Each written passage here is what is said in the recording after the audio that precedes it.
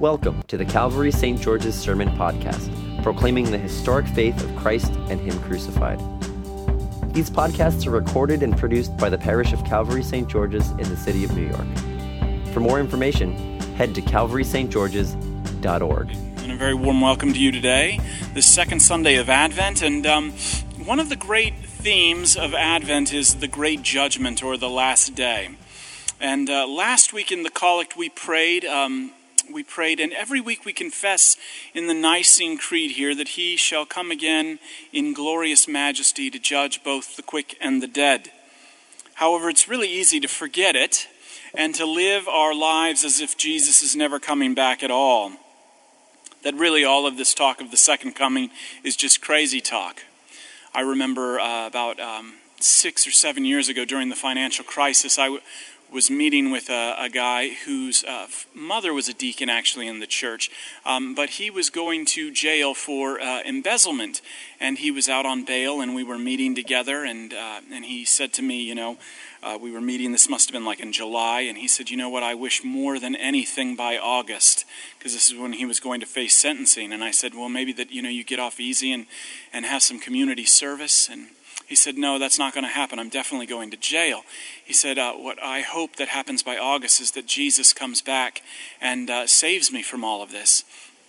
To which I laughed and said, yeah, right. You know what I mean? Because there was a part of me that didn't, I'm definitely not getting the Priest of the Year award there, but there was a part of me, there's a part of me that doesn't believe it.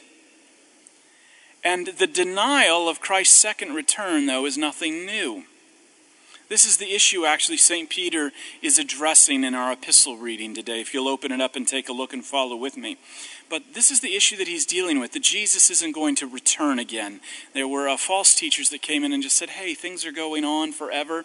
And St. Peter articulates this argument, their argument, earlier in this same chapter in verses 3 and 4. He writes, know this first of all, that in the last days, and we've been in the last days for 2,000 years, but in these last days mockers will come with their mocking, following after their own lusts, and saying, where is the promise of His coming? For ever since the fathers fell asleep, all continues just as it was from the beginning of creation. A big part of the unbelief in the second coming of Jesus is our misunderstanding of how God actually works in time. Physicists are beginning to understand that we actually haven't got a clue as to what we're talking about when it comes to the meaning of time.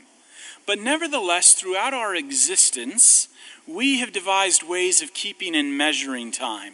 And then time begins to determine the course of our lives. And as New Yorkers, I think we can all relate to this. We eventually become bound up in time, and we actually become slaves to it. And we actually begin to believe that God and His actions are therefore bound to our understanding of time as well. As sinners, we can't help it.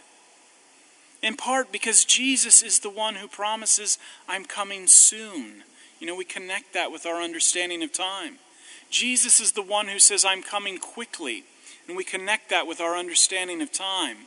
And here we are almost 2,000 years later. And you're like, what do you mean quickly? What do you mean soon? And it's hard, as we do another Advent and another Advent, it's hard not to feel the judgment of the world as they compare us, the church, and our wait for the second return of Jesus with great expectation. So they compare us to sort of like Linus in the pumpkin patch, awaiting the coming of the great pumpkin that actually never seems to show up. But this is my first point, and it's very important. So often we ignore the profound Christian truth of Christ's second coming. This is one of the great purposes of Advent, to remind you that He is coming again. But we ignore this second return. We actually deny it in our lives because we have taken God, the creator of time, and constrained Him to it. We constrain God to a 24-hour obligation. And if He hasn't returned yet, well, maybe He's not coming back at all. But this is a big thing, and we constrain God to our understanding of time. Think about it just for a second. The God who is eternally present in our past, right now and in our future as the one who is, who was, and is to come, we constrain him instead of understanding that God actually graciously sits above and beyond all time in an eternity for where all time is actually present right now. This is a big thing, and it's hard to wrap your mind around. But existentially, where the rubber hits the road of our lives, because that can get turned into hypothetics and really quick in kind of an abstraction, but where it hits the road in your life, I think another reason why we do not believe in the second coming of Christ, why we deny it in our lives, and it's because so much of our life is filled with judgment where we're at. You know, it's because so much of our life is filled with this idea of who we are versus who we thought we should be, or who we are with what someone else thought we should be. I remember when I was first ordained a priest, and a friend of my father said to me, "Congratulations on becoming a reverend." Now, is this just some sort of hobby, like before you go and get a real job? You know? Ha, single tear. I still hear his voice in my head all the time. But we all have that. You know, you should be married by now. Oh, you should be a VP at your firm by now. Oh, man, you see what Sandra's doing on Facebook? She's having an amazing time. What's the matter with you? Melina has turned me on to a Swiss-born English philosopher named Alain de Botton. And he makes this point of constant judgment in our lives in a short lecture that he delivered at Oxford entitled A Kinder, Gentler Philosophy of Success. And he argues in this talk that people in the past were in touch with great wealth and genius. But it has only been within the last 80 years that we actually believe we can obtain it. I mean, the French royal family was incredibly wealthy. The Russian royal family was incredibly wealthy. But no one in France thought, you know what, someday I'm going to be just like the French royal family. You know, someday I'm going to obtain the wealth of the royal family of Spain. No, it's only within the last 80 years that we actually believe that we can fulfill our dreams and be who we want to be. And so de Botton goes on to point out that if you go to the self-help sections of the bookstores across the West, they are filled with two types of books. The first is how to achieve your dreams. And the second is how to cope with the depression I'm experiencing because I haven't attained my dreams. And the pharmaceutical industry, I would argue, the pharmaceutical industrial complex in this country is making a fortune off our desire to numb the pain of the constant judgment we are experiencing for not achieving our dreams. So because we experience so much judgment as it is in life, to deal with this image of Jesus coming back and destroying everything with fire and then exposing all things we did or didn't do, I mean, gosh, I just can't deal with that right now. I mean, Sandra's having an amazing time on Facebook. I didn't make the NFL yet, you know. Jesus, just stay away. You know, don't ever come back. However, St. Peter won't let this idea of the second coming go because it makes us uncomfortable. And so he gives the church and all of us a profound insight, and it's a gracious insight, and it begins to reorient our understanding of the second coming. Notice what he writes in our epistle today. He says, God's seeming slowness to act on our timetable is not really slowness at all.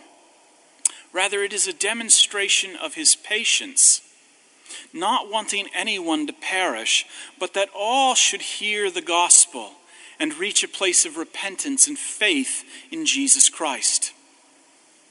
And this is my second point. The second coming has not occurred yet because God is actually patient with the world. God is actually at work through his Holy Spirit in his church, you and I, to share the gospel and bring all people to Christ. Or maybe the second coming hasn't happened yet because he is at work and has brought you here today to bring you to a saving faith in Jesus Christ. But this is a sign of his great patience and graciousness with the world. For there is only one name under heaven given for health and salvation, and that is the name of our Lord Jesus Christ. And when our identity is in Jesus, and we need to be reminded of this all the time, we need to be reminded of this daily. But when our identity is in Jesus, we can reconcile with who we are, with who we ought to be. We can begin to do that because in Jesus, who you are and who you thought you ought to be are both atoned for and forgiven. And so with God's patience and salvation as our lens, when we begin to look at 2 Peter, we can affirm with confidence, not deny it or live in fear of it, that time as we know it will come to an end. St. Peter calls the end the day of the Lord. And he does this specifically because there's so many false teachers in this church in Asia Minor that he is trying to demonstrate that he has continuity with Judaism. And so in the Old Testament, the day of the Lord was a future day. It's spoken about in the prophet Amos, the prophet Micah, the prophet Isaiah, the prophet Jeremiah. But the day of the Lord was a future time when God would vindicate his holy name, bringing judgment on those outside of his covenant, and gather his people into a new kingdom of righteousness and peace. So as frightful as this sounds, as frightful as this fiery day may be, as Christians we wait for it with eager expectation. And we endure and persevere with great hope for that day to arrive, because we know, as St. Peter writes, the end of the old doesn't mean better. The end of the old means the beginning of something new, where righteousness is at home. And this is my third point. As Christians, we look forward to that last day, because we have been rooted in the hope and the promise given to us in the cross, Christ and him crucified. As Christians, we move forward in time by looking backwards to that great event, that first day of the Lord, when Christ, who represented all humanity, was consumed by God's wrath, and God vindicated his name by raising Jesus from the dead on the third day, and then by the work of the Holy Spirit gathers all of us, his new people, into a kingdom that has already come, yet not yet. And we look forward to that day because of Jesus' death and resurrection, because we know because of his death and resurrection that when you stand before the throne of judgment on that last day, what you will receive is not condemnation, but salvation. And you will receive salvation not because of what you've done, but because of what Christ has done for you. For you have been washed with water in the Word. You have been nourished with his body and blood. And this becomes the enabling word for you to strive to be found by him at peace, without spot or blemish. So as we go forward, prepare to meet your King. Prepare to meet your King, for you stand at the threshold of a new heaven and a new earth, where righteousness is found, and it is all yours by faith now. However soon, very soon, for Christ our King will return quickly. What is yours by faith now will be by sight and for eternity. Amen. Thank you for listening to our sermon podcast, produced and recorded at the parish of Calvary St. George's in the city of New York. If you feel led to support the continuing ministry of the parish, you can make an online donation at calvarystgeorges.org/giving. Thank you.